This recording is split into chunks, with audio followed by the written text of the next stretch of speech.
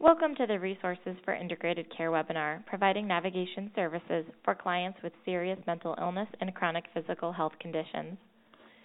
This podcast is excerpted from a webinar presented live on August 28, 2017. This webinar is presented by the Lewin Group and is supported through the Medicare-Medicaid Coordination Office at the Centers for Medicare and Medicaid Services. MMCO is dedicated to ensuring beneficiaries enrolled in Medicare and Medicaid have access to seamless, high-quality health care that includes the full range of covered services in both programs. To support providers in their efforts to deliver more integrated, coordinated care, MMCO is developing technical assistance and actionable tools based on successful innovations in care models. To learn more about current efforts and resources, please visit our website or follow us on Twitter for more details. Our Twitter handle is @integrate_care. In this podcast, Dr. Lori Carrier, Medical Director at Heartland Health Centers and Assistant Professor at Northwestern University, discusses navigating care for clients with SMI and physical health conditions. It's important that the care team, including patient navigators, have resources that support them in understanding standards of care for chronic health conditions in clients with SMI, and that they can address the psychological and social needs in addition to the physical needs. Also important is to be able to notify and engage clinical staff when specific warning signs occur, as Kim mentioned in the sheets. We'll talk about this a little bit more in diabetes. Next slide. Navigators can be particularly helpful in linking patients to the resources that will contribute to success in getting chronic conditions under control. This may include helping to shop for food, prepare meals, get necessary equipment such as scales in heart failure, glucometers in diabetes. It can also help in linking to exercise, complementary medicine, and educational groups for added support. Without access to the appropriate food and prep space, all the medications in the world will not help somebody's diabetes. And without electricity, a nebulizer for an asthmatic is useless. Navigators can be essential in helping the SMI population, ensuring these necessary services are available for them. Next slide. In order to describe clinical utilization of navigation services, we decided to focus on two conditions that greatly affect the SMI population and actually contribute negatively to the other chronic conditions commonly affecting the SMI population. So today, as I mentioned, we're going to focus on tobacco and diabetes. So we'll start with smoking cessation. Next slide, please. What we do know. So smoking is prevalent in the U.S. with 44 million Americans currently smoking. When you ask them, 70% of smokers will say they're interested in quitting, but we know that only one-third actually consult a healthcare provider about quitting.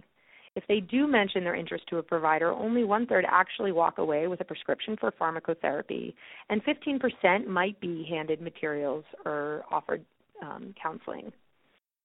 We also know that without any external support, even people who really are motivated to quit will only be successful about 5% of the time. Next slide, please. Clients with SMI represent 44% of all smokers and have dependence rates up to 3 times that of the general population.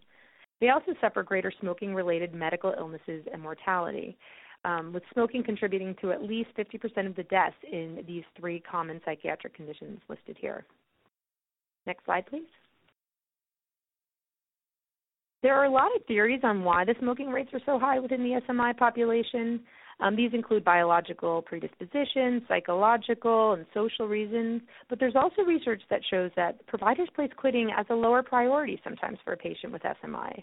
Perhaps there's concern about exacerbating psychiatric symptoms, or if a patient does exhibit psychiatric symptoms, preventative care measures are often taken a back seat. But what we do know is that there's sometimes baseline psychiatric symptoms that will always be present, so we can't use that as an excuse not to talk about smoking cessation or other preventative care measures.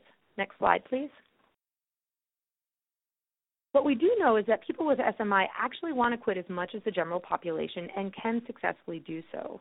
While they do smoke at higher rates than the general population, their quit rates are actually quite close to that of the general population. With additional support and resources in place, they can be quite successful, and this is really where navigation support can be critical. Next slide, please. as Kim referenced on the tip sheet, the 5 A's for treating tobacco, these are the 5 A's. We expect our providers to actually do the first 3 at every visit. And by providers, I mean family physicians and our family providers as well as the psychiatric providers. No matter what the chief complaint is that day or despite a client's current psychiatric symptoms, we do want to ask, advise, and assess. When we find somebody who is ready, we'll work with the health navigators on the last 2 A's. TJ will talk a little bit more about this later on. Next slide, please. We know a 2-step approach is the most successful of all to smoking cessation. Medications help with the physical addiction, and counseling and therapy are essential to help with the behavior change and psychological dependence. Next slide, please. So what works? And this really can be done and reiterated by anybody working with the client. You really want all team members to be on board. You want to provide an empathic environment, set a quit date ideally in about 2 to 3 weeks, and encourage clients to share that date with the folks around them so they can be supportive. You want to review past attempts, what worked, what didn't, anticipate triggers or challenges in the attempt. Be culturally appropriate, reflecting racial, ethnic groups, cultural values. If a patient is not ready to quit, help the patient with smoking reduction goal. Harm reduction goes a long way, and if you can even reduce by a couple of cigarettes, then the next attempt for a quit is going to be that much easier. Also, it's important for a navigator to let a provider know if your client does successfully quit or cuts down considerably on their tobacco use, as it can affect the level of medication in the patient's systems. And so medication doses may need to be adjusted accordingly. Next slide, please. This slide is just to quickly note that research has shown different outcomes with different treatments for different mental illnesses. So we can't treat every patient the same, and it will most likely take a combination of pharmacological agents in conjunction with therapy to have the greatest success. Next slide. This graph shows the importance of bringing in the troops when it comes to quitting tobacco use. Unassisted, we're at about 5% chance, while with maximum assist, this can be as high as 50%. And don't forget, it's okay to try and try again. We say a relapse is not a setback, but just one step closer to a successful cessation. Next slide, please. So next, you can go on to the next slide. We're going to talk about diabetes now. So these are just some basic, general basics about diabetes. It's a disease that affects how the body uses sugar, also known as glucose, one of the main energy sources. In type 2 diabetes, which is what we'll focus on today, insulin, which is a hormone in the body, does not work well or too little exists. And when glucose can no longer enter into the cells from the bloodstream, glucose levels can get too high. This can then cause serious damage to other parts of the body, including the heart, kidneys, eyes, and the nerves. Next slide, please. So what are the risk factors for type 2 diabetes? Well, being overweight is number one, but risk increases if you have any of the following: diabetes in the family member, certain races and ethnicities, Native Americans, Hispanics, African Americans, and Asian Americans are all at increased risk. Also, if there's a history of gestational diabetes, hypertension, high cholesterol, vascular disease, or inactive lifestyle, there's also all risk factors. And then finally, unfortunately, anybody over the age of 45 is also at increased risk. Now, it's important to note that the medications we use to treat mental illness, particularly the class of medications known as the atypical antipsychotics, do increase the risk of developing type 2 diabetes. There's a lot of theories on why this is. One obvious reason is because we know it contributes to weight gain, or can, but actually in 25% of cases, weight gain is not present, but type 2 diabetes can still develop. So there are actually several factors at play. Next slide, please. While occasionally diabetes can be controlled with diet alone, medications are often an important part of treatment, but also have side effects, can require regular glucose monitoring, and in the case of glucose-lowering agents such as insulin, can be really high risk. It's always important to have a lot of support and education around these medications. Next slide, please. This is just a slide to show some examples of different agents. While there are some where daily glucose monitoring is not essential, such as metformin, for the others that do lower glucose, it's important to have a stable, reliable diet. And in the event of illness or increased exercise, it's very difficult to manage without significant navigation services and support. So you can imagine a patient who's recently become homeless, their diet's going to change, their exercise levels are going to change, and so it could absolutely affect their medication regimen. Next slide, please. Just as essential as medications are the non-pharmacological treatments.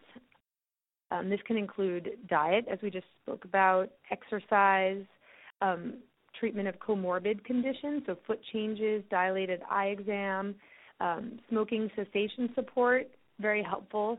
And then immunizations, there are also particular to being a diabetic.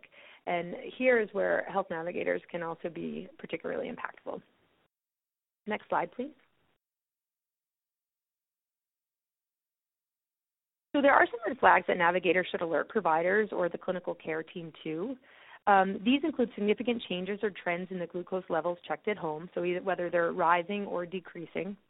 As Kim mentioned when she was talking about tip sheets, a fruity smell in the breath alone or in conjunction with disoriented behavior or change in mental status is a medical emergency for a diabetic.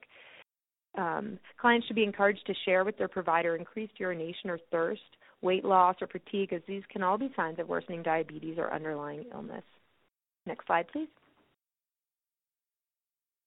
Other things to be aware of, diabetics are at higher risk for heart attacks because they are at risk for peripheral neuropathy or numbness in the feet. They might not even be aware or feel a foot ulcer, so navigators can help to look out for these and make providers aware if they occur.